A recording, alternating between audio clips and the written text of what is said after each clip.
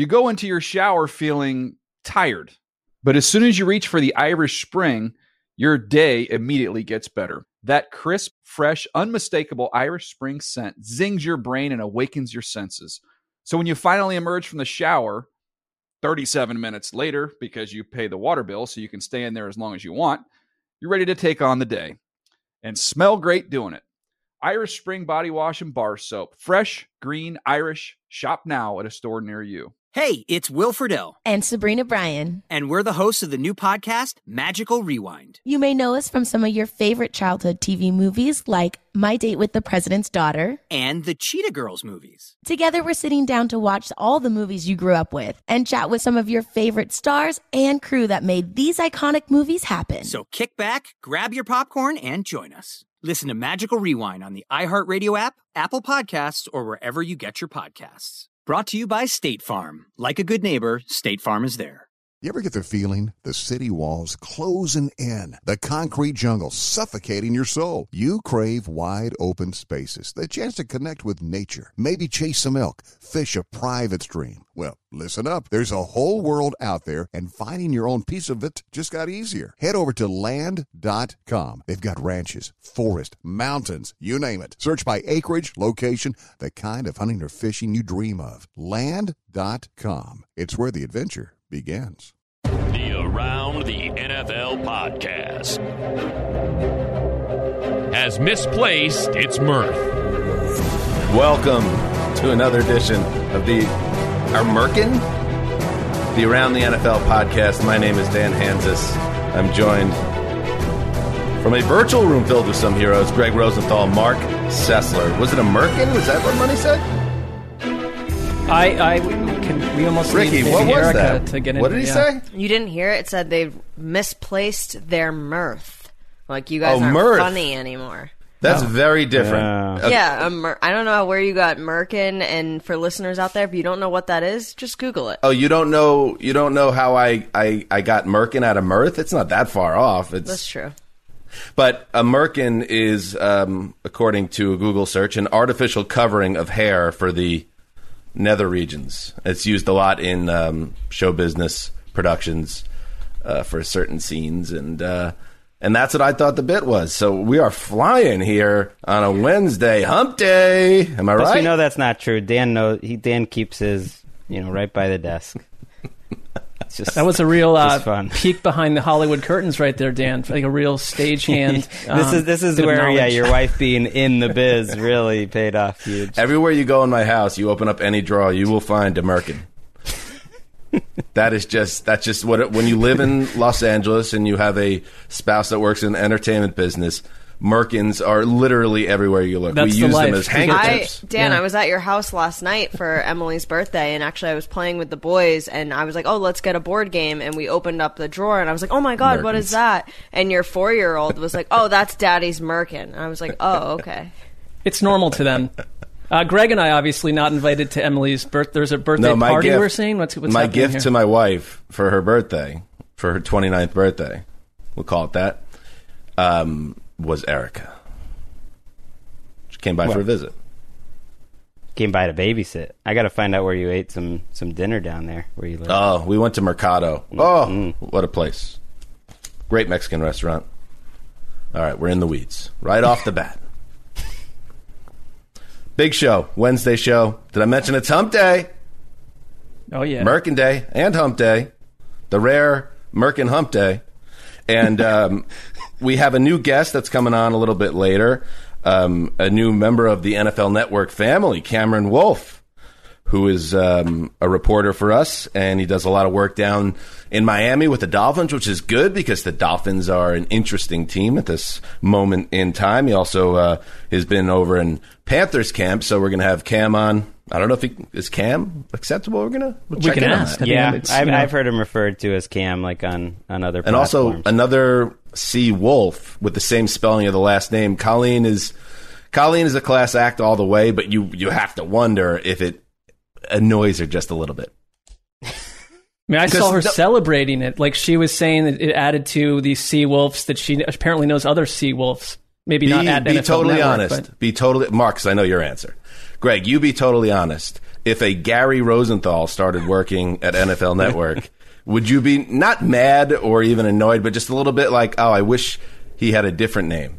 If it was Gary, I want all the Garys I can in my life, so I would be all for that. Gary is a great name. I do like being confused for Ken Rosenthal occasionally on Twitter, another diminutive man in sports media who's done very well, Baseball man. You're basically Ken without the bow tie. That's how I know which one is which. Without the bank account, I think. Or maybe too. the airtime, the bank account. Yeah. Coming up on today's show, I mentioned Cam Wolfe. Also, it's back. I got to tell you, our editor, Ali, we had a phone call the other day. I said, listen, load management, ever hear of it? He had me write a Hard Knocks preview. He had me drop an entire power rankings column. And last night, I'm up until 1 o'clock in the morning writing the Hard Knocks recap, the premiere Dallas Cowboys season, the 16th season of Hard Knocks. And I quite enjoyed the episode. I'd like to hear how much it annoyed Mark. So that's going to come up a little later in the show. I'll save it. Mark hates Hard Knocks. Do not. But before that, we love doing it, Greg. This time of year, it's a great way to info dump and share some of our own analysis. Ooh. It's time for some training camp whisper.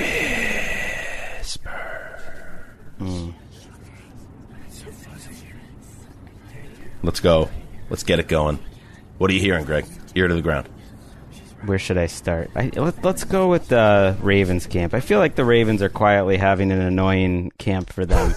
And, started with Lamar, and it's continuing with a variety of injuries. Now, Rashad Bateman with a week-to-week injury that initially downplayed, and John Harbaugh, confirmed on Wednesday that he might not be ready for the start of the season. So that is more than a week-to-week injury. He made sure to say it was going to be a while, and you just look at all the different little pieces. It's the Ravens. They'll be better in November than they were in September, but it might be a team you want to catch early. Their offensive line, Zeitler's been out for most of camp too. Miles Boykin, their receiver, who was a starter last year, might not make the team right now. I just feel like there's a lot going on there, and Bateman was one of those rookie receivers that they needed to come in and make a big impact, because as you mentioned last week, Dan, Marquise Brown has not practiced at all. He's had a hamstring injury too, so you're basically counting on Sammy Watkins, and that's it. And you have a Lamar who's deep into his scientific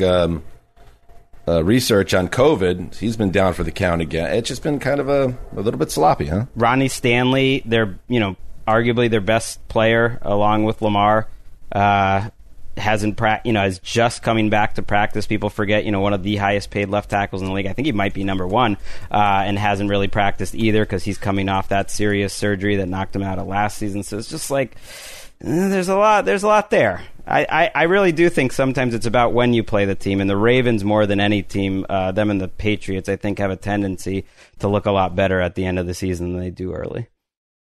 And you know what? It's funny because doing the power rankings, and I wrote it over 2 days leading up to it going up today, it is good in terms of an exercise keeping things in perspective, because I did think about all this with the Ravens, the way you just laid it out. But it wasn't enough for me to drop him out of the top 5. I still say, okay, it's been a little bumpy, but am I going to say all of a sudden the Ravens are taking on water? No, it's just a little bit of a hiccup in their season preparation more than anything. Greg calling it annoying is it has been there's been little bits of annoyances, which is not typical for the Ravens. But Jimmy Smith is another guy that's out a couple of weeks who they're either counting on to play snaps. It's a lot of them stacking up. All right, how about you, Mark? Give us a whisper. I've been focusing on Rams camp a little bit where, I know when they lost Cam Akers, the thought was, I thought Cam Akers was someone that could be a top 3 rusher in the league, if not have a chance to lead the league in rushing with the way that offense might look. But they lose him, obviously. And, the problem was you have Darrell Henderson. I really like Darrell Henderson, but he's had durability issues. But Jordan Rodriguez from The Athletic, 2 weeks in a row with her, risers and fallers at camp, has listed all 3 of their running backs, Darrell Henderson, Xavier Jones, and Jake Funk, as guys who have they've all rotated in as first team and second team snaps. No one's taking the starting job away from Darrell Henderson, but even just today, Sean McVay listed Xavier Jones as someone who is going to have a big role in the offense. Jake Funk is sort of this analytics darling. I like the name, but actually I've had people reach out and say, like, this guy is going to grow on you the more you watch him. But he sounds like a little bit more of a special teams dabbler who will get some snaps at running back. But it just sounds like, obviously, this will drive fantasy heads to drink probably, but it will be a total committee scenario. But if you go back and look at what Darrell Henderson did in a couple early weeks last season where they leaned on him as the number one guy, he was electric against the Eagles and the Bills. And I just think that talking about him being explosive, looking healthy, which is key for him. That wasn't the case earlier in the offseason. So I think they're going to be okay on this front.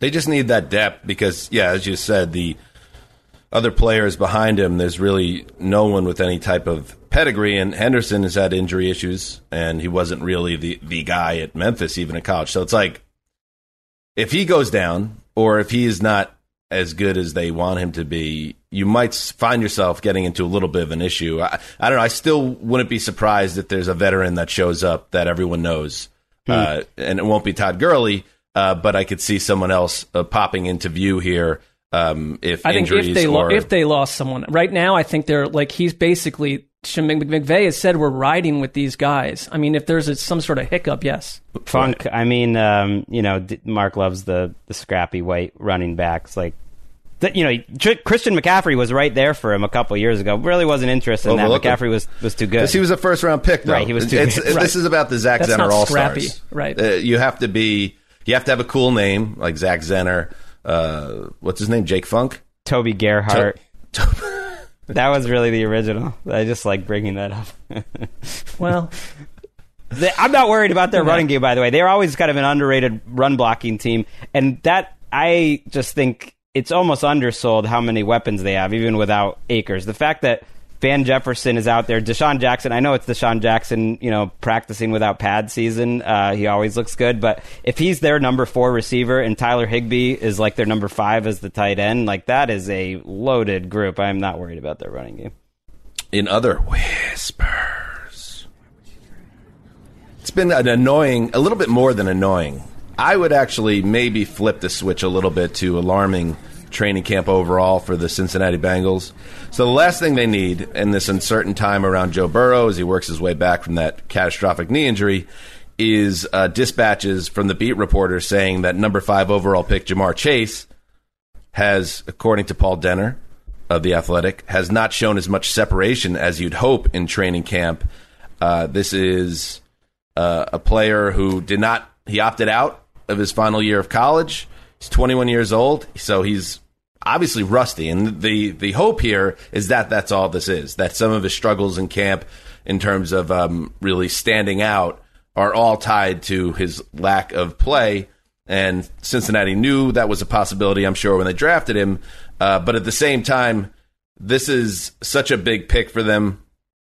They took Chase because he was Joe Burrow's teammate in college, and they thought they would have an explosive 1-2 punch. They can't miss on this pick, and I'm not saying they're coming close to missing on the pick. We have no idea what's going on. But what you would like to hear things like you're hearing in Florham Park around Elijah Moore, the Jets draft pick, where it's like, oh, this guy's an instant playmaker. He might be a star in year one. You want to hear that from Chase, especially when you went wide receiver over protection for Burrow. So far, not the case. Not hitting the panic button, but when you factor in all these other issues around Cincinnati and their offense, I'd be concerned.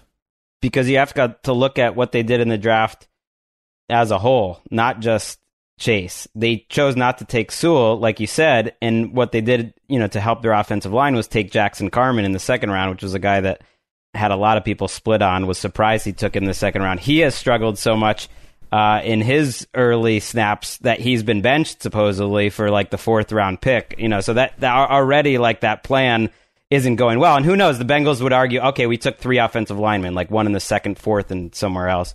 And maybe one of them hits, and maybe the 4th is hitting. But like, when you're hearing that the offensive line is struggling in Bengals camp again, and Joe Burrow is struggling too, it's just, they are probably the team I'm like less excited about than I was 2 weeks ago. And maybe it's irrational, but I don't care. Well, and Paul Denner has been writing one sort of, fatalistic report after the next. And it started with the Burrow scenario. And I do kind of wonder if they brought Burrow back a little too early. Just when you hear like Tyler Boyd, we mentioned this on our network show, Tyler Boyd saying that you could sort of see him favoring one leg, limping a little bit. Like that just seems to me like with the injury he had, it wasn't just like a clean ACL. It was much more than that. Hey, Myars. Like that's a little tough. So how about some Myars?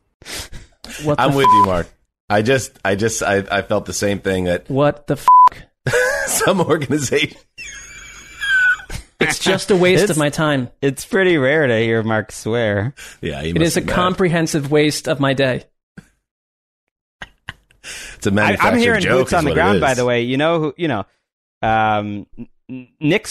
Wesseling, yeah, Chris's brother. Ricky's dying. She's loving best it. Best man.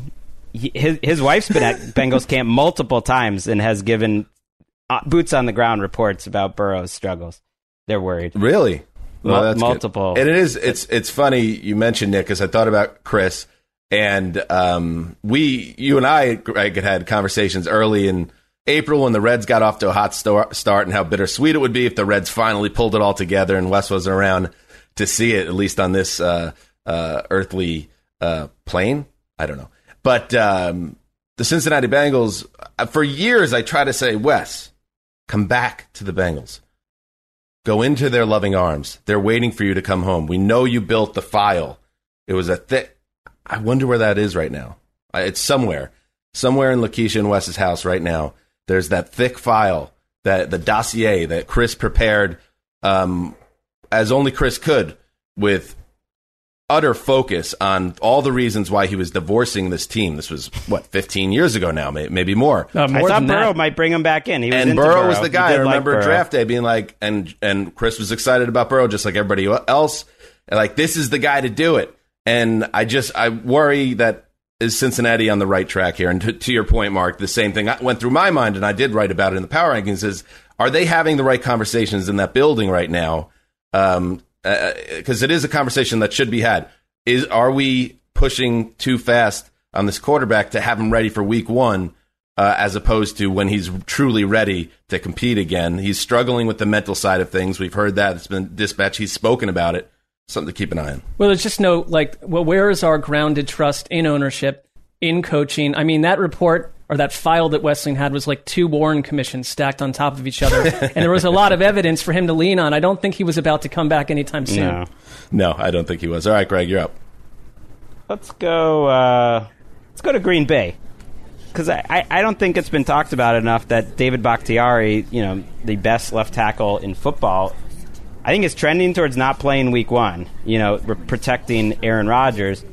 There's a chance he could go on the PUP list. Sounds more likely maybe they'll keep him off of it and hope that he returns early in the season. But that's a big deal for an offensive line that also lost their center, Corey Linsley, to the Chargers. And yet I'm not that worried about it because they've been playing Elgton Jenkins at left tackle. He's a third-year player who's played everywhere. And I'm at the point where I just think Elgton Jenkins can, make all the money in the world by playing left tackle. Who else has played guard, center, and then if he does it at left tackle at a Pro Bowl level in the first 3 years of his career? He's sneaky been one of the best draft picks. Gutekunst is kind of quietly stacked up some pretty good draft picks. His first one is Jair Alexander, an All-Pro. Jenkins, if he steps in at left tackle, no one's going to make more money than him. Reportedly, the whispers are just that he's shutting down the Packers pass rush, that he looks totally natural out there, and that they're not as concerned about the whole left tackle situation. It was a couple weeks ago that Matt LaFleur had a comment about the Green Bay's line, saying it was sort of as deep as any line he'd really ever been around, that there are a lot of valuable moving pieces there. And they're starting a rookie at center. They're just going to draft Josh Myers, play him right away, even though he's not like a first-round pick or anything, and they sound pretty confident. LaFleur just seems confident in general, taking shots at Arthur Smith earlier today. I don't know if you saw that, Dan. Smith took one right back, though. Well, Smith started it, said he doesn't Let's hear it. Let's listen. I don't think I'm sweet and awesome. I don't spend an hour like Matt LaFleur does looking in the mirror before he runs out there. So you can tell Matt I said What did LaFleur say in retort? Well, I'm honored that he would think of me, first of all. But, Arthur and I did share a locker room together in Tennessee. So, yeah, I might have been looking in the mirror, getting my clothes right while he was trying to get his hair right with that Just for Men. You guys know he's younger than me, right? Ooh, that's spicy. You could tell Matt LaFleur prepared that, and that's Arthur Smith went back again, and he was glad. He was like, "I'm glad Matt spent like another day preparing that joke to come back at me." It does feel like if I'm in the locker room in Tennessee, and that's where they were teammates, I guess, colleagues on the same staff with the Titans, like I'm taking Arthur Smith kind of in a jab back and forth. It feels like LaFleur is not going to be as quick. Not the first coach, because we don't know him that well, that I would have predicted to come out with such a burning arrow that goes right through Matt LaFleur. I mean, that was a pretty nice jab by Smith. Yeah, but nothing. Keith Hansis. I was going to say nothing cuts as deep as Keith Hansis casually tossing off. He looks like a bearded boy. Hey, Danny, I like this LaFleur guy, but kind of looks like a bearded boy, doesn't he? I wanted to talk some Packers because I do feel like all we did was talk about Aaron Rodgers' psychodrama all offseason. Yeah, there's been very little focus on the football of it all. So I was looking for some sort of good Packers nug. That ain't our fault. Good nug. And yeah, I refused. I don't want to go back down this road because I know it's very unpopular in the public forum to say anything critical of Aaron Rodgers and his role and what happened over the summer. Public opinion was very much in your favor, Greg, over really? Aaron Rodgers. You guys are hearing Mark and you have been hearing the chirping too much. Apparently, last time you were worried about it. I don't mind the chirping. It's okay to be aware of what's around you as well, Greg. And I'm just saying, that's fine. If everyone thinks Aaron Rodgers is a god and there's nothing he could do that is wrong and everything that the management does is wrong, that is what it is. But can we at least allow that Brian Gutekunst, the guy that Rodgers has been trying to get fired for 6 months, has actually done a lot to help Aaron Rodgers, whether he sees it or not in his time at the helm? Or will we at least allow that? No, we can't. We will not allow it. The subreddit will not allow it. One. It was like 98% to 2%. Like, Greg is so smart. Dan and Mark don't know what they're doing and what they're talking about. I'm getting daily things about this. You got to tune these clowns out. You got to tune them out. No, well, this was weeks ago, but it was a shocking response to what I thought was a two-sided conversation. You're absolutely right. By the way, Gutekunst, here's what he did to start. He fired Mike McCarthy. We'll get to Hard Knocks later, but I think... Goody. The first decisions he's made have all been great. Drafting Jair with his first pick. Hiring Matt LaFleur, that's worked out great. Like back-to-back 13-win seasons. You're right. You're absolutely right. Let's fire him, though, because we decided to not keep Jake Kumaro or whoever the Rodgers was on about. I don't know. But no, we're wrong, Mark. Oh, no, clearly. Who's up? Mark? It's me. I'm going to go to Jacksonville. Number one, I want to talk about the Jaguars because I cannot think of a team that has been to me more blasé and passable and don't need to watch them for years on end. But now I cannot wait to see even their preseason games to see what's going on here because it's a completely, to me, I think the offense under Urban Meyer has a chance to be productive right away. I think, number one, Gardner Minshew is put in a bad position the past couple of years. But you look at the talent on the offense right now. It starts with Trevor Lawrence, obviously. If he is what as he becomes as advertised, everything changes. Marvin Jones, DJ Chark, I know he's going through something right now. Laviska Shenault, who I think is going to be great. Those are solid wideouts, better than some of the wideout rooms around the league. James Robinson, obviously, last year. Rookie Travis Etienne, who has been described as, moving all over the field and totally uncoverable as a running back catching passes out of the backfield. I think they're going to be one of the most run-heavy teams in the league. And I kind of just can't wait to see it because it's the Urban Meyer factor, too. These things, sometimes they work out. Sometimes they're total disasters. If you're a college coach that figures out, I don't want to do this NFL thing. But he has said over and over, this is not a 4-year rebuilding plan. We are here to win right now. And inside that division, I'm not saying that they're a playoff team at all. There are a lot of issues and some weaknesses there, but I would not be surprised to see them go from 1 win to like 7 or 8. I really have a feeling that they're going to be one of the bigger stories of the year. Well, as the Texans have devolved into farce and the Colts having all their issues, of course, and even the Titans now adjusting to life without their play caller, the AFC South really needed some juice. And, yeah, I think that that's what Trevor Lawrence and Urban Meyer provide. I could see that. I mean, it really does. A lot of it goes back to Lawrence, not to oversimplify it, but if he is as special as people say, they are going to make a leap. And they lost 15 straight games to end of last season, and they went in the tank. So it's going to be hard not to be better, but how much better will be interesting to see. When you look at Andrew Luck's first season, they became a playoff team after being a complete disaster the year before. It's not impossible. There's a lot of money in the offensive line. I don't know if it's a great offensive line.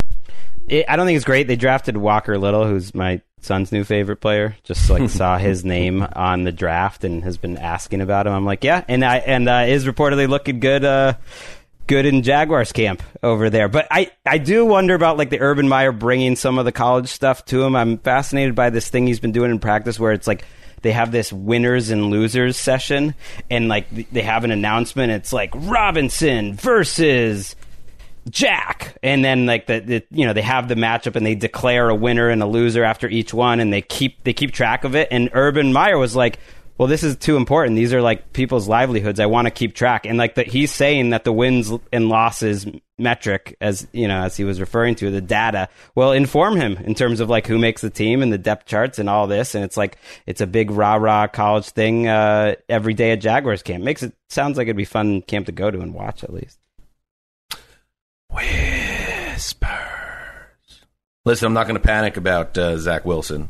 I have a different outlook on the Jets quarterback situation than I've had in the past. Certainly different than Sam Darnold, who I was all in on and truly believed in, and it didn't work out.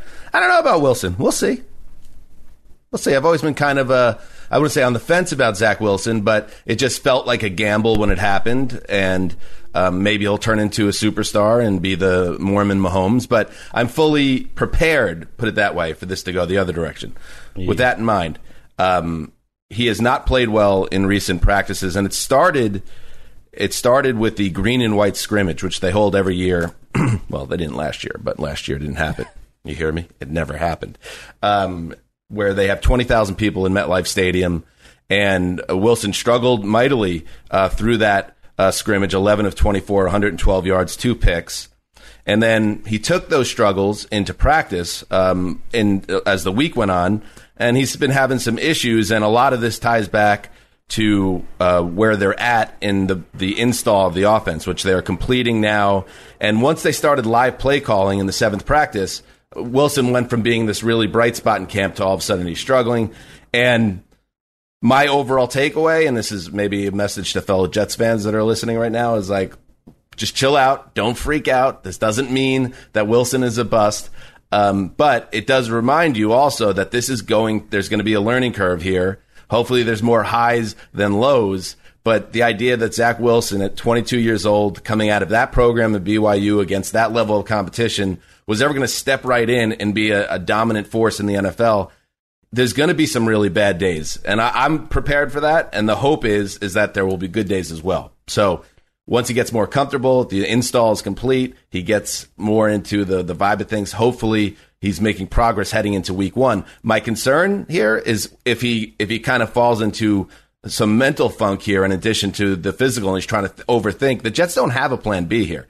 And he could potentially go into week 1 in a not a great place mentally and preparation-wise, and then things can snowball, and the New York media is going to be all over that if that happens. So keep an eye on the situation. Hopefully next time this week there will be reports that he's bounced back, but this has not been a good week for the number 2 overall pick. I mean, we also live in insane times where first-round quarterbacks, because this has happened a few times, are expected to come in and look like the world savior right away. I mean, it just seems so natural that he'd go through some ups and downs. It's probably a tough offense to learn, but the Shanahan offense is also great for quarterbacks. The one thing that you mentioned, because this is where you kind of lose some of these guys, and I think it happened to Darnold to some degree. I can think of a billion Browns quarterbacks that it happened to all around the league too, where if that first season they don't have someone they can kind of put in to give him a pause if he needs a week just to regroup, if he's got to go in there's good things that can happen for 17 games, battle-tested, but also it could just shake you for years to come. And I think this Jets regime, though, you don't see that happening. If it were the past one or the past 25, I'd be concerned. I think that's on the quarter. Like, if the quarterback's going to be a good pro, I think they can shake that stuff off. Alex Smith, Eli Manning, two of the worst rookie quarterbacks I've ever seen. It shook it off. I think had the careers that they were destined to have. I do think Zach Wilson will be supported by a much better offensive line. Could be very good.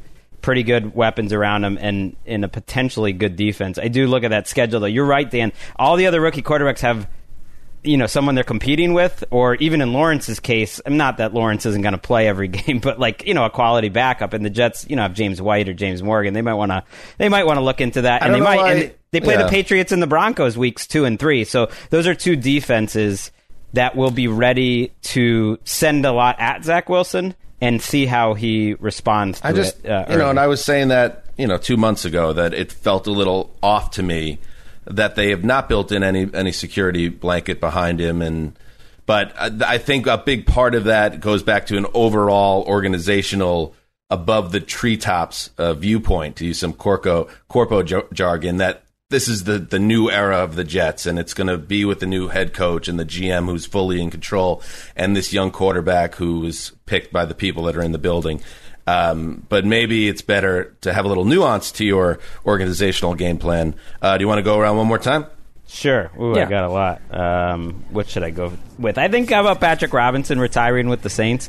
I don't know if this is a whisper as much as a transaction. But I think if you want to put the Saints' changes on defense in perspective, they cut this guy Ken Crawley a few years ago because they were so deep at cornerback that they didn't need him anymore. He had killed them in multiple situations in the playoffs and all this stuff. Patrick Robinson at that time was probably like their 4th or 5th cornerback. They came into this training camp with Patrick Robinson starting basically on the outside, which he hadn't done and played a full season in like almost 9 years. Then he retires halfway through camp. Michael Thomas isn't returning their calls. Onyemata is suspended. Suddenly Crawley, the guy that was like 7th on the depth chart just a year or two ago, is number 2 now.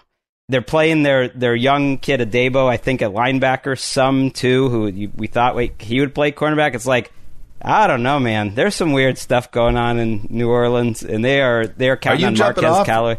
I know the way Mark talks about England, you talk about New Orleans as your true home. I love the city, and yeah. I think Jameis Winston is a better player than people give him credit for. But I think the downside of this team is quite low. It's last place. Total team in transition material. I mean, they've been through so much, but if they won 7 games, I wouldn't be surprised. All right, how about this? A starter retired in the middle of camp at their worst position too, and it's just like things like this. Just weird things keep happening. I keep thinking back to that year where Sean Payton was suspended for the year, and they had do your job poster of Sean Payton looming over all their practices. I don't know why, but I just keep thinking of that. It's one of my favorite stupid football things of all time. It's like, listen, we got jobbed and they stole our coach from us, but we know how to straighten this out. Let's build a mural of like the dictator of North Korea and put it up in the practice with giant lettering that says, do your job. It was like a 30-foot flag that was hanging over everything. It's not even their moniker. It was crazy. It really was like a North Korea thing. That's well put. I think we could all see them, if the wheels fall off, going 6-11 this year. Yeah. Does anybody here see them going 11-6? I think if like a million things went right, Sean Payton's pulled some magic out over the years that are like I don't think you can totally take it off the table, but it seems pretty darn very unlikely. They could have wins inflated if, like, for instance, the Falcons never got started and the Panthers and Sam Darnold totally crumble as a duo. They like what they're getting from Cesar Ruiz, who was their first-round pick last year, who's now at guard. If he was good, their offensive line might be I would probably be my pick as the number 1 offensive line in football. So that is something that doesn't tend to get mentioned, and they could be incredible up front. And they, since they had that huge draft class, I believe it was 2017, they've been, money in the bank as a double-digit team, a true playoff Super Bowl contender. They made deep runs in the playoffs. They got ripped off on a Super Bowl bid by that Nickel Roby Coleman play. And it makes you think, they're like the Patriots. Like, they've gone 10-6 or 11-5 or 12-4 every year for the past 18 years, so they'll figure it out. But no, they actually, before that big draft, they went 7-9 3 years in a row. So it's not like... And people are talking to Sean Payton's job safe and all this other stuff. He's going to the Cowboys. So it's not inconceivable that the Saints could take a step back under Sean Payton. It's happened before. They feel like the 2020 Patriots, except now it'll be do. 7-10 instead of 7-9. Mark. All right, a little off the field nugget from the Chargers, who I think one of the things about the Chargers that was kind of put on ice last year was with no fans, we don't have to worry about the optics of the Chargers having 7,000 people in their stadium and 80,000 Raiders fans. And so now it's like, where are we with that? And I read this little nugget this morning that the Chargers actually, according to the team, they have blown past the average season ticket sales from their final 20 years in San Diego. The number right now, that number averaged back then about 45,000.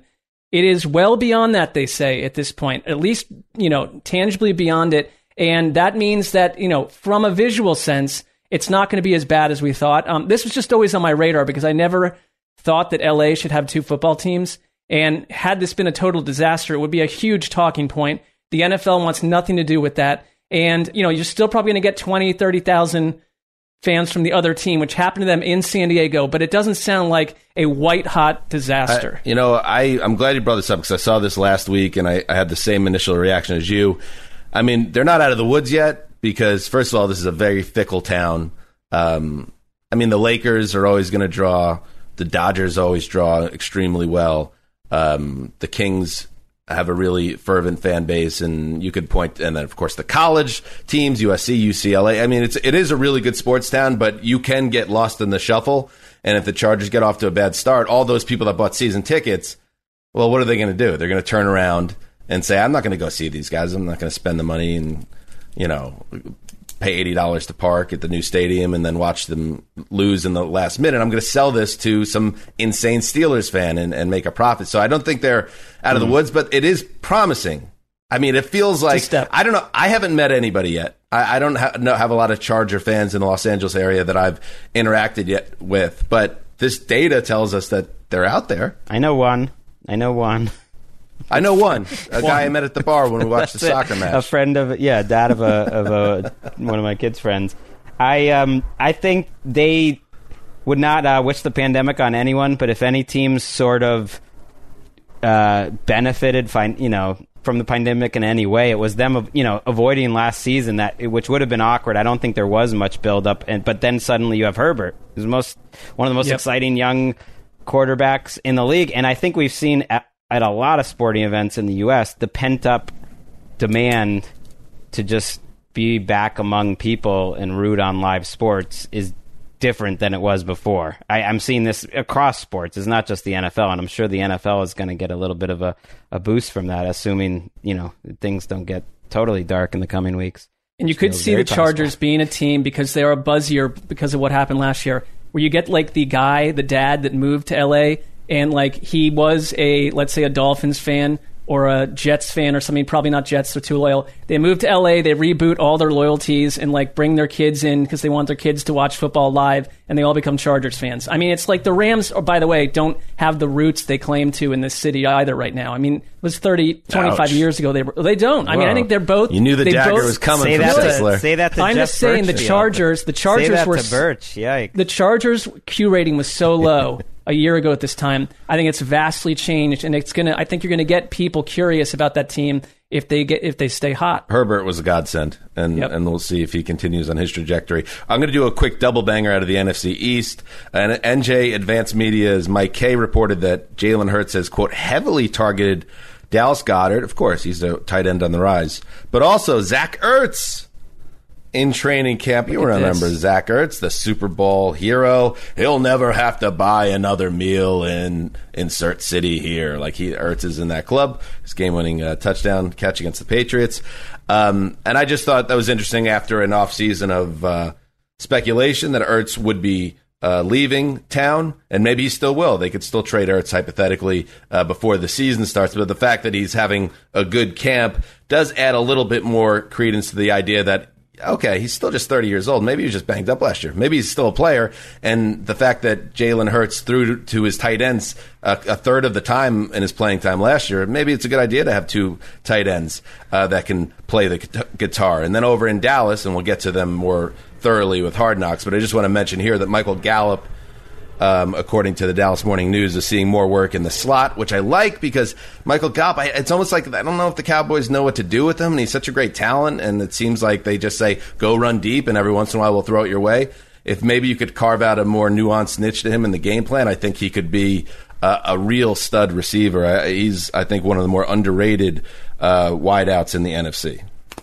They're going to be so hard to cover because if Cooper is healthy, I can't think of a trio in the NFL that can all do everything like those three.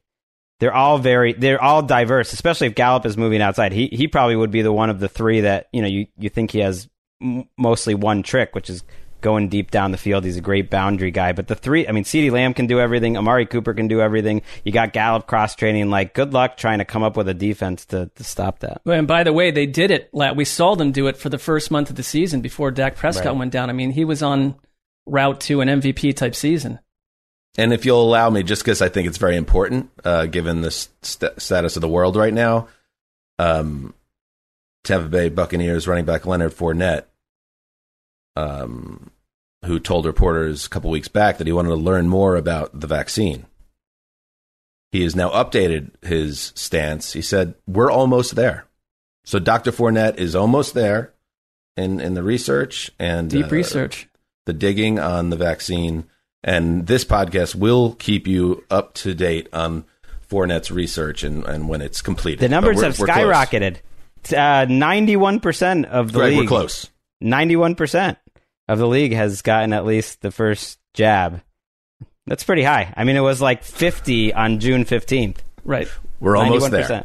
We're almost there.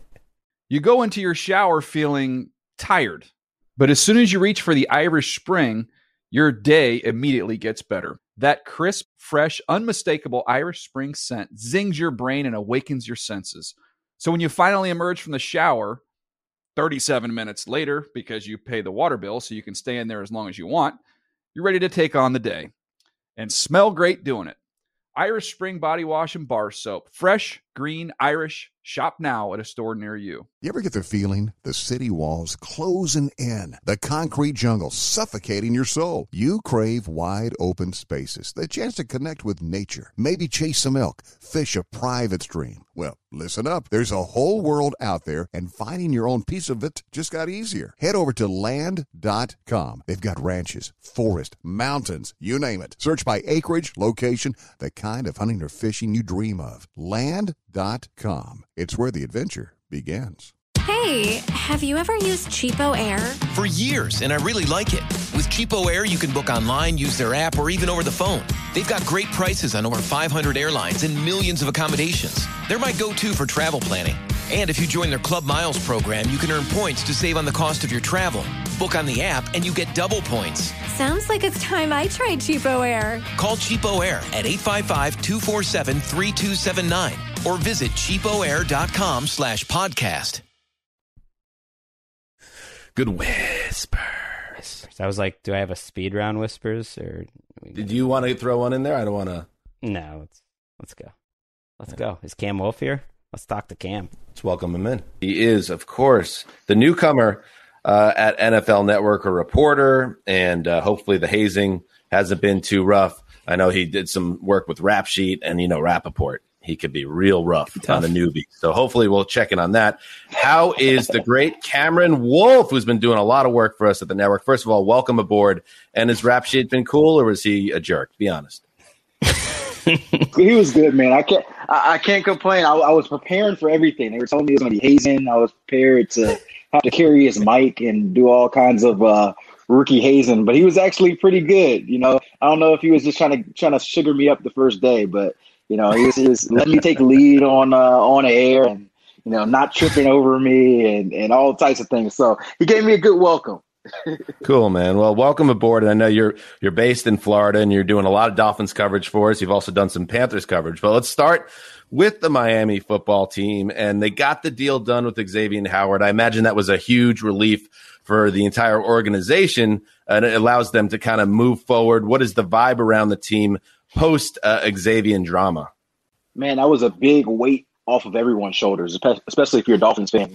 Xavier Howard is the best player on that team. I don't think there's really any question. And, they've already seen this happen 2 or 3 times over the last few years. You know, Minkah Fitzpatrick gets traded, Laremy Tunsil gets traded. It's like, man, we can't trade our best player every year, can we? So I think, you know, early in the offseason, he had requested a trade. He wanted this new deal, but the reality was he never truly wanted to trade. He just wanted the respect that comes with money.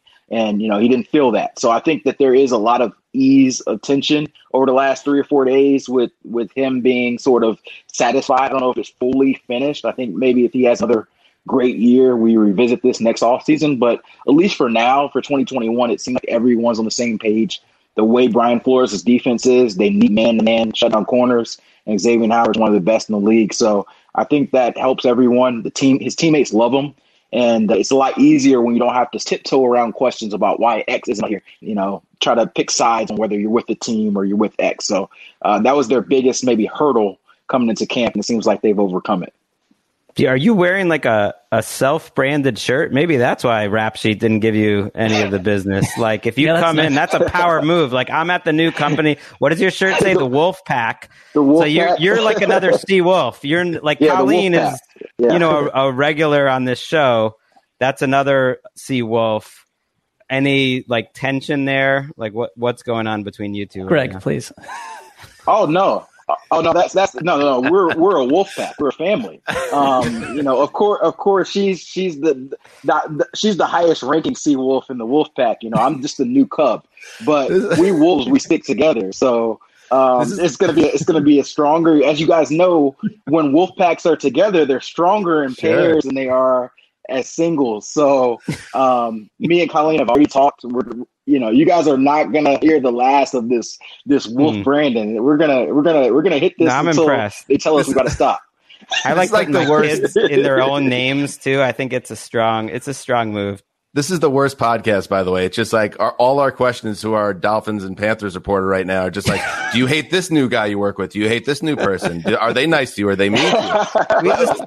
Mark, get us on track. I have something about the Dolphins that on our show I've raised many times as just a concern. I just want to know how it's going to work. You've got 2 offensive coordinators, Eric Studesville, George Godsey, and and I'm hearing that the offense has changed a lot. Myles Gaskin had comments saying, it's going to look real different, more motion, there's more deep passing, it's more flexible. I mean, what is it going to look like? And can you just tell me, how did these 2 guys work together, and like who gets the blame if like the offense crumbles, and like who do fans decide to point fingers at? It just feels a little bit atypical to me. Is there a Batman and a Robin in this mix? How is it truly going to break down here, Cam? Yeah, I think they're going to thumb wrestle every game so you can call plays, and the winner is going to be able to call. No, I'm just kidding. They've defined the roles. I think what helps is that George Godsey coming from more of a pass background. Eric Studesville is coming from more of a run background. So although they don't have pass game coordinator and run game coordinators, you can kind of look at it as maybe something of that ilk. We've seen that in the past with teams who've had head coaches that are offensive coordinators, quote unquote. They'll have run game coordinators. They'll have offensive coordinators. So I think that they'll collaborate, but I think you'll see them fall a lot in their lane. George Godsey will probably have the heavier hand on the passing games. He's worked with quarterbacks in the past. He spent all of last season, the second half of last season, working with Tua, being the guy who's directly in his ear. So I'd anticipate that George Godsey would have a lot more contact in the quarterback room and in the passing game, where Eric, he's been a running back coach his whole career, so he's going to be having a lot more impact in the running game, as with the offensive line and the protection. So they haven't, quote unquote, named the play caller. I have an idea of who I believe the play caller will be, but I can't confirm that yet. So I'm gonna be a good reporter and just kind of let it free for now. Sit on it until I can get it confirmed. But I really know who the guy is. There's going to be one play caller. There's not going to be a back and forth where hey. But I think that what helps them, and we saw it last week because George Godsey tested positive for COVID and he was out for a week. You have 2 instead of 1. So in this COVID era, it probably helps you just in case something happens that another guy can step in. And also it helps you. Should have doubles. Yeah. He got doubles. And it helps with a little versatility, right? Because, you're playing, your game plan against the Patriots one week. You want to run the ball 40 times. It's probably going to be an Eric Studesville game plan. And then you're playing Kansas City and you got to keep up with Patrick Mahomes. You're probably going to have a George Godsey-led game plan. So I think that's probably how it's envisioned. But to kind of jump off what you were talking about earlier, it is going to be different from what I've heard. The 3 words I've heard have been flexibility, motion, and deep balls, which are three things that are pretty simple to us. But if you watch the Dolphins offense last year, they barely did all three of those things. So that's probably a good way to start for them to try to get Tua and the offense in a better situation. I'm sort of done doubting them. Like, you were there for the fish tank season, as we dubbed it a couple years ago, and they ended up being way more competitive than anyone thought. I went into last season thinking they were like a bottom 5 roster just in terms of talent. And then if you actually look at the big free agent money that they spent, most of it went terribly. And yet somehow they show up on Sundays and they're like dynamic, and there's something there that seems like it's greater than the sum of their parts. You've been there for the Brian Flores era. I guess just from your perspective, like, what is that? Because I think they've really overachieved back-to-back years, and I have doubts about them again this year. Yet now, having learned from the last couple of years, I'm kind of done doubting them and figuring that they'll look a little better than they do on paper. Must be something in the fish tank, to use your word. But I think that when you look at all of it, it's got to start with the head coach, and I think that they made a good hire in Brian Flores. I think he's a guy, a lot of people were afraid when you hire these Patriot assistants. Who are they going to be? Are they going to be copycats for Bill Belichick? And so far, he's been his own guy, and I think he's earned a lot of respect. And I think he's maximized those teams. That year, 2019, that first month and a half of that year was miserable. I'm walking in the locker room, and guys are just, it's somber. It felt like a funeral. You walk in there every Sunday, and there was so much turnover that I had guys asking me, where's the restroom? Where how do I go? They just showed up on a Saturday and they got to play. in respect. So it was a lot of stuff going on. But I remember halfway through that year, that was a big focus point for them when I think Ryan Fitzpatrick came in that game. And I think Brian Flores earned a lot of respect, and that team sort of earned respect that, hey, we can be better than our talent says. So on paper this year, I think they're an average team, like you said. I think on paper, you look at them, maybe a playoff team, maybe 7 and 10, 8 and how we want to kind of rank them. But I think that they have a little bit of magic in this defense, and particularly how they scheme this defense up. And really, it's all on Tua. Tua plays better than he did last year, which obviously is a low bar. Then I think there's no reason why they can't push for the playoffs, one of those wildcard spots in the AFC. Man, if the Dolphins go in a positive direction this year and the Patriots improve and we know what the Bills are, that's going to be a really interesting division, especially if the Jets are also competitive at least. Before you go, Cam, you were also at Panthers camp, and I wrote a little about this recently, and I saw you reported it on as well. You when you take a step back and you look at the Carolina offense, it's actually, you don't have to squint to see it as a unit that can move and score points and make them potentially dangerous. What were you seeing when you were boots on the ground there?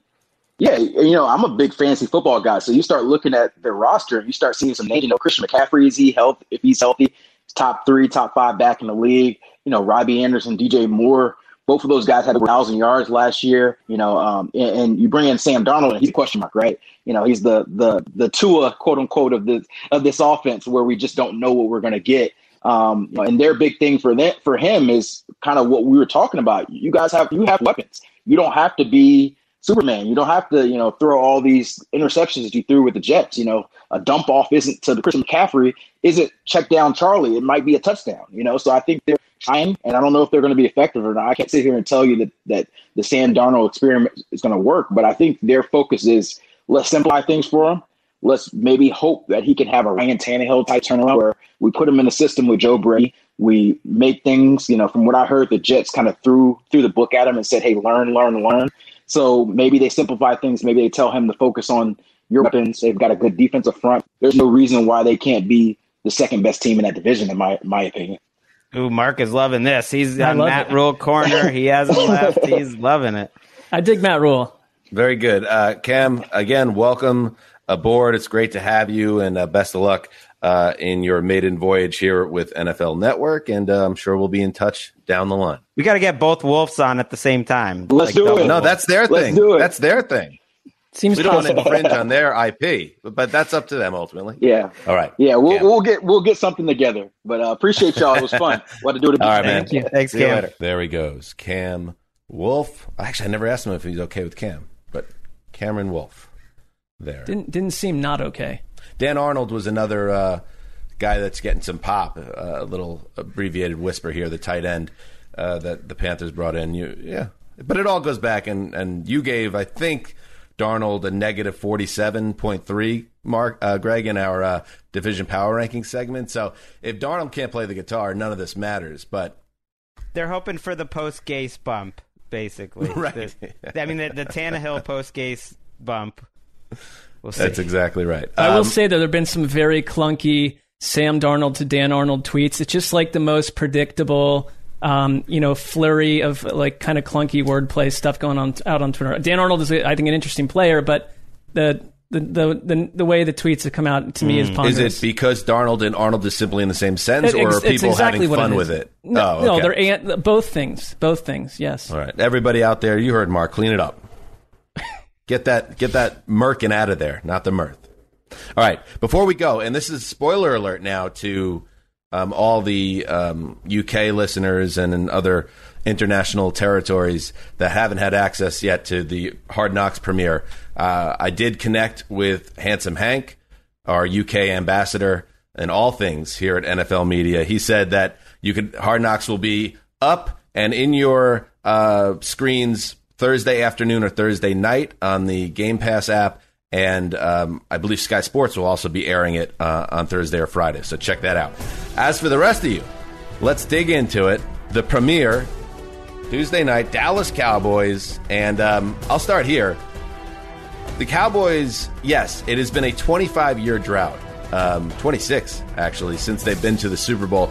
And you could say that's going to take some of the shine off the organization, and in some ways it has. But in other ways, the Cowboys are as high profile as they've ever been. And I think it's just fun to have them, because even if they're not successful, they're always interesting to me, and they have star power, and that's important for Hard Knocks. So when the show opens, I think it was it was something that was a calculated move by Hard Knocks producers. When the cold open of the show is we're in tight with Dak Prescott, one of the most recognizable figures in pro football, and he's speaking intimately about the struggles of 2020 with the death of his brother, and then the horrible injury sustained against the Giants 6 months later. We're off and running, and that was what I took away from the premiere episode, that this is just going to be fun with all these big stars right all the way up to the top, where Jerry Jones, who's going to obviously be a big presence all through the 5 weeks. There wasn't even in episode 1, there wasn't here's the underdog, and that's coming because it always comes in Hard Knocks. Here's the underdog 7th round pick or the street free agent who's trying to make the team.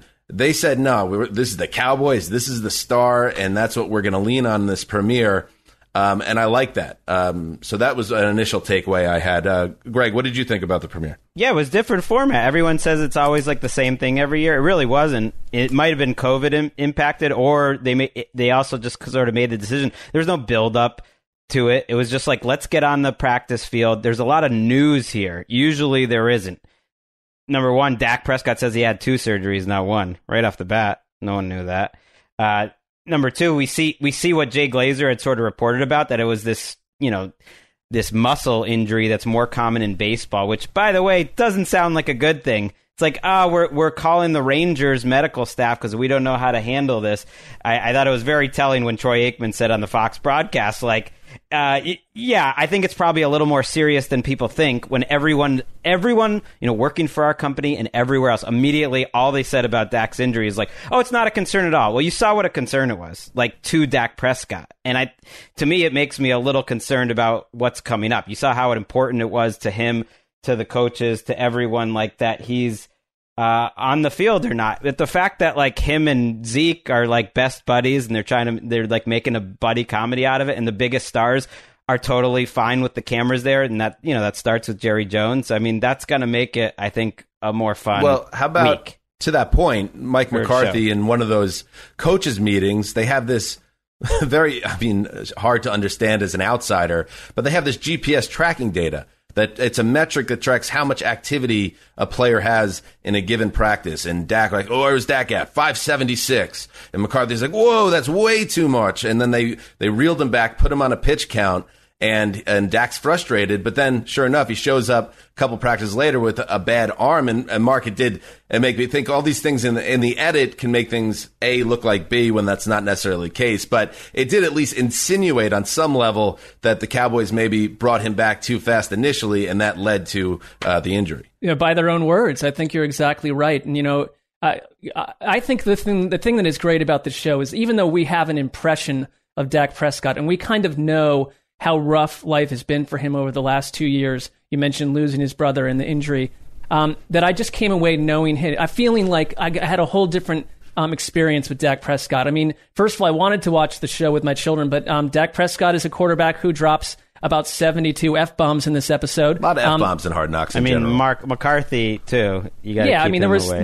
there was a lot of language, but you know what? Like, I kind of loved him pushing back on not wanting to be put out of practice. I think he came across to me as far more determined and fiery than I imagined. I think Zeke Elliott is sort of a wonderful foil for him because Zeke Elliott, I remember I once talked to his mom about a Mother's Day piece in their relationship, and she sort of said candidly, like, Zeke is a big boy. Like we saw he had never really wrapped a present before, that he's operating in a bit of a different world than other adults do. I thought that was really good. The part that gripped me, and I know, Dan, I think you maybe were not as won over by this, was John Bones Fassel digging into the process of having a vasectomy and then having it reversed. I don't understand personally why anyone on the planet is having that operation to begin with, but then I want to know why it was reversed. But I thought that, Bones Fassel's a guy that's kind of seems like hired by the studios to show up in Hard Knocks every couple of years and steal the scene. And to me, I loved it. I think the kids, the players were fascinated by it. They wanted. I think some were. Jokes. I think some could not figure out what was going on. I mean, no, why would, I didn't. I mean, I thought it was just striking. All of a sudden, we cut to the scene, and Bones is talking about the surgery on his balls, and he's. And he goes into it in the players because they're a bunch of 23-year-old dudes. It's the last thing they're ever thinking about is vasectomies. When you get to be our age, you become people that have had the procedure done. I don't get it at all, but you might get some actual heat from certain people in your life to undergo such a procedure. That's a decision that people need to make. But after all that, and I thought some players were kind of interested in it and kind of making sense of it. Other players are just looking at him like he had a third elbow growing out of his forehead. And I thought that, and then just the bomb at the end, the twist. It's like, oh yeah, and then they had to put me under again when they reversed it, and it was like everyone, you think of Michael Scott in The Office, snip snap, snip snap, like what happened? What's the backstory? I need to know more about it, right? Because it was just out of nowhere. Yeah, I mean, my guess would be that he wants to have children again. That would be the guess. I know, but maybe a new situation.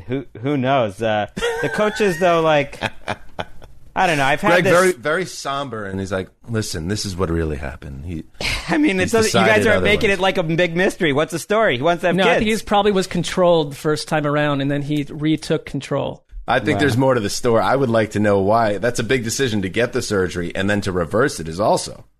I've always had an image of Mike McCarthy, and I was pretty hard on him. I think towards the end of the Packers run, just the way he ran the offense, and just. Is he connecting to his team? And I don't know, when he started going with the mojo moment, and when he started, and the players seemed to like it, but when he started talking about Charlie around and Harry High School, I'm just like, this dude's corny. This dude's so corny. Let's listen to a little bit of the mojo moment, which is the motivational ploy that he's building into the camp experience. At whatever point in practice, okay, there's going to be a mojo moment when it's time for additional confidence, charisma, and performance, no matter what the situation. I think I smell a mojo moment coming. It's time for a mojo moment! That's the announcer. All That's right, good. We got mojo moment. Give me the defense on the wall side. Mojo! Mojo! Offense over here. Mojo moment. Yeah! Hey, you look like you fired up for some mojo moment here. Oh, behave. That was another thing. McCarthy's such a dad move. In 1999, when that Austin Powers sequel was huge, those guys were in diapers, almost everybody in that room. And it's like, I don't know if that's the target audience. But I actually liked, he won me back a little bit with Charlie around and High School Harry. I was kind of into that. I don't know. I do think, though, Dan, it was a huge victory for you because for the first time ever, I guarantee, on NFL.com, the character Fat Bastard was put into a write-up by yourself, which I thought was marvelous. Thank you. I'm just saying, like, at some level, like, you see him at the beginning, McCarthy, and Jerry Jones is tearing up and talking about coming back to football and what it means to him, and they just sort of show McCarthy next to him, and he seems to be looking over thinking, like, what the... He looked befuddled to me. He was like, he's in this, he was like, what the hell is happening right now? Right. And it's not like he's running the offense. Kellen Moore's running the offense, and like he's coming up with the mojo moment. I just don't know what's happening there. Mojo moment. Ricky, can you bring up the mojo moment? What it means also? I mean, and coaches do this stuff all the time. I'm that curious. Part was fine. It was more the Charlie. It's like nothing else matters. We're in this for a championship. Charlie Brown, he's out of the building. A mojo moment. Where is he? A mojo moment, according to Mike McCarthy, and he has all the coaches yelling it also, and that was the PA guy at practice yelling it out too. So this is a major initiative for the Cowboys. This is what it said on the PowerPoint presentation. When it's time for additional confidence, charisma, and performance. This one, I got a little confused. So mojo moment is established initially here that there's a time for a mojo moment. Okay, and it's like when that time hits, it's time for the mojo moment. But then the second part of this, the slate says, no matter the time, the place, the situation, kick in your mojo, which makes me think that you should be having your mojo at all times. It feels like wasted energy. Undercuts what the initial thought, which is when the moment calls for it, that's when you need the mojo. Anybody else have an issue there? No, I think number one, it's probably, I guarantee he's probably run this mojo moment thing like 6 summers in a row in Green Bay back in like the 2008 region. But it feels like he has, there's a certain number of, he maybe went at it from different angles, but on that graphic, he smushed two angles together and they clash a little bit. You're constantly in your mojo, but then you need to know when the mojo's finally needed, please. I just think of like Kyle Shanahan or Vic Fangio or Bill Belichick watching this and being like, well, we're going to kill them. Yeah. But he is also the only coach that ever got Aaron Rodgers over the mountaintop. I don't know. I find him, even though I don't think he's... I mean, he inherited Aaron Rodgers and... calm down. You got to win a title. Aaron Rodgers had no choice. He was the head coach. But I'm just saying, I think he's an interesting figure to track just because he's been around for so long and you get this... I'm not saying he's the leader of men that you want in 2021, but for the Cowboys, he is right now. Finally, Jerry Jones... Mark, this had to be the low point for you, the episode. Yeah. His breakfast. 78 years old. And get a shot of this, Ricky. 78 years old, and Emily was watching it with my wife, and she said, she thinks it's a brioche bun with what looked to be cheese and a sausage. And I said, no, look at the consistency of the bun. I think, first of all, I think it's an egg in there. I think you probably have cheese. You definitely have the sausage patty. And then I think it might be like pancakes. Is this a McGriddle? It's a McGriddle. And in fact, I thought McDonald's packaging, but I looked up what is in a McGriddle. And this is from their website. It is griddle cakes. That's the breadish item that he's touching with his thumb. Right? Isn't that the same thing? I think it is like a sweetened pancake. A folded egg, pasteurized processed American cheese, thick cut Applewood smoked bacon. In this case, it could be sausage. Clarified butter.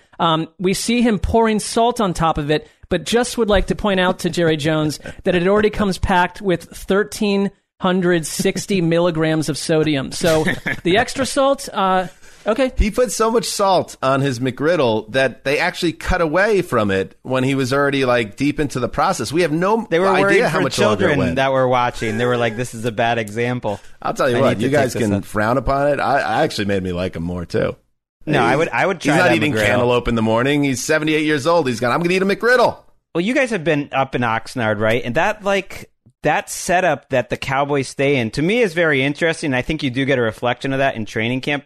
It's not fancy. It's like a huge, no slack to the Renaissance brand.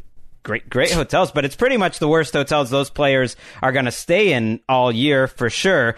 It's a pretty low key, very chill scenario, and everyone's staying in it. There's no like special house. Maybe Jerry Jones has some place on the beach I don't know about, but I'm pretty sure they're all just like staying in this little hotel complex. It's not a big deal in the middle of nowhere, and there is something to that I like. That very few NFL teams still keep up with that like old school 1950s, 60s tradition of like we're all going to camp and we're in it together. It's cool they do that. I love it. They're in their dorm rooms, and I don't know. It just feels like you said, old school. Because as the sports world becomes they're more riding the bikes around and stuff for a couple weeks. It's fun. Everything is so much more high glossy, and everything else is done at such a high level now that you kind of lose some of that innocence of what the sporting world was like even 25 years ago. Glossy is not something I would attach to the Dallas Cowboys on any level, so bullseye. I mean, there were moments it felt like a bit of a, like I could almost feel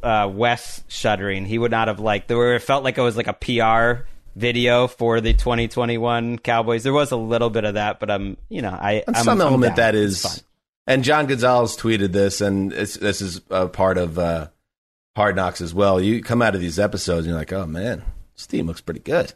I mean, they do have a ton of talent. I mean, they are a fascinating team. Is this team going to lose? I don't know. I'm worried about Dak. I'm a little more worried, I think, than most. Yeah, he's throwing lightly now, by the way. But that will be, sometimes these things dovetail together nicely when Hard Knocks syncs up with an actual big NFL story. A couple of years ago with Antonio Brown, that comes to mind, his contentious holdout with the Raiders and the foot issues he had after going in the cryogenic chamber. That guy was nuts. But we're going to get good coverage of this Dak thing that otherwise they would be able to shield in secrecy. So there you go. This is my 10th season, by the way, at NFL.com writing these recaps. I started 2012 with the Dolphins and have done it every year since. I've only missed 2 episodes when Harrison was born and when Jack was born in 2014, and Greg, you had jumped in for those 2 eps. Otherwise, every recap every year. The sands, man. The sands through the hourglass. I mean, but conversely, when Greg leaves the set to go pick up a child, he's lambasted by you and myself. Well, the birth of a child, I mean, got to be there with the wife in the hospital. I mean, I think we should all be flexible, with things. We started the show a little late because the lawnmower is making a lot of noise. It's like we're beginning, end of the show, changing times. What's different? I don't. There was no lawnmower. Or something like that. I don't remember. There's no lawnmower. We have a slide at Hans's Manor, a pool slide. It had to be sanded down. Okay. Very loud process. Very loud process. Yeah. A very expensive process, by the way. This home ownership thing, you got to watch out. And but you mentioned you had a pool man sanding the slide, but he also brought a pool boy with him. Very intriguing. Whatever happened to Gary Cooper? A pool man and a pool boy, yes. And I'll send them your way next, Mark. There won't be anything for them to do at my place. I don't know what you need them for. Oh, we'll put them to work. This is getting weird. All right. Good stuff. Hey, NFL Network program is back. Friday. Thursday. Great. Hey, we got a great time. We're right before Washington Patriots, 6 p.m. Eastern. That's as good on a Thursday. That's as good a time as we've ever had. So people should watch it. That's great. So we're the lead-in to the preseason action. That's good. That's a good time slot. Please check that out. We are very excited about things that are happening over on the network side, and we will be back with this program on Monday, barring any type of crazy news. You won't hear from us on the podcast again until Monday, but thank you to everyone for listening. Thank you to Ken Wolf, and we will be back on Monday. Until then, heed the call.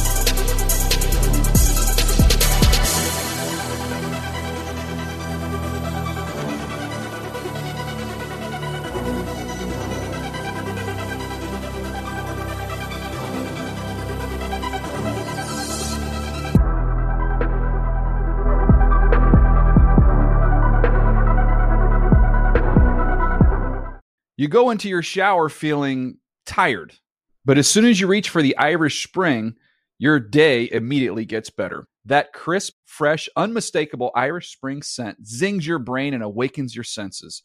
So when you finally emerge from the shower 37 minutes later, because you pay the water bill so you can stay in there as long as you want, you're ready to take on the day and smell great doing it. Irish Spring Body Wash and Bar Soap. Fresh, green, Irish. Shop now at a store near you. So, should we go electric? I think we should go electrified with Toyota. Electrified? Electrified means options. Yes, we could go all electric with the Toyota BZ4X, but then there are hybrids like Grand Highlander, or we could do something in between like a RAV4 plug-in hybrid. So, Toyota is electrified diversified? Yup, and with more options for reducing carbon emissions, the closer we all get to Toyota's Beyond Zero vision for the future. Exactly how much coffee have you had this morning? Learn more about our Beyond Zero vision for the future at toyota.com/Beyond Zero. You ever get that feeling like the concrete jungle's closing in? You crave wide open spaces, the chance to chase your own dinner, or just breathe clean air. Well, listen up. There's a whole world out there waiting, and finding your piece of it just got easier. Head over to Land.com. They've got ranches, forests, mountains, you name it. Search by acreage, price, location. They've got it all. No matter what kind of wild dream you're chasing, Land.com can help you find the ground to make it a reality. So quit dreaming. Head over to Land.com, find your open space, and get out there.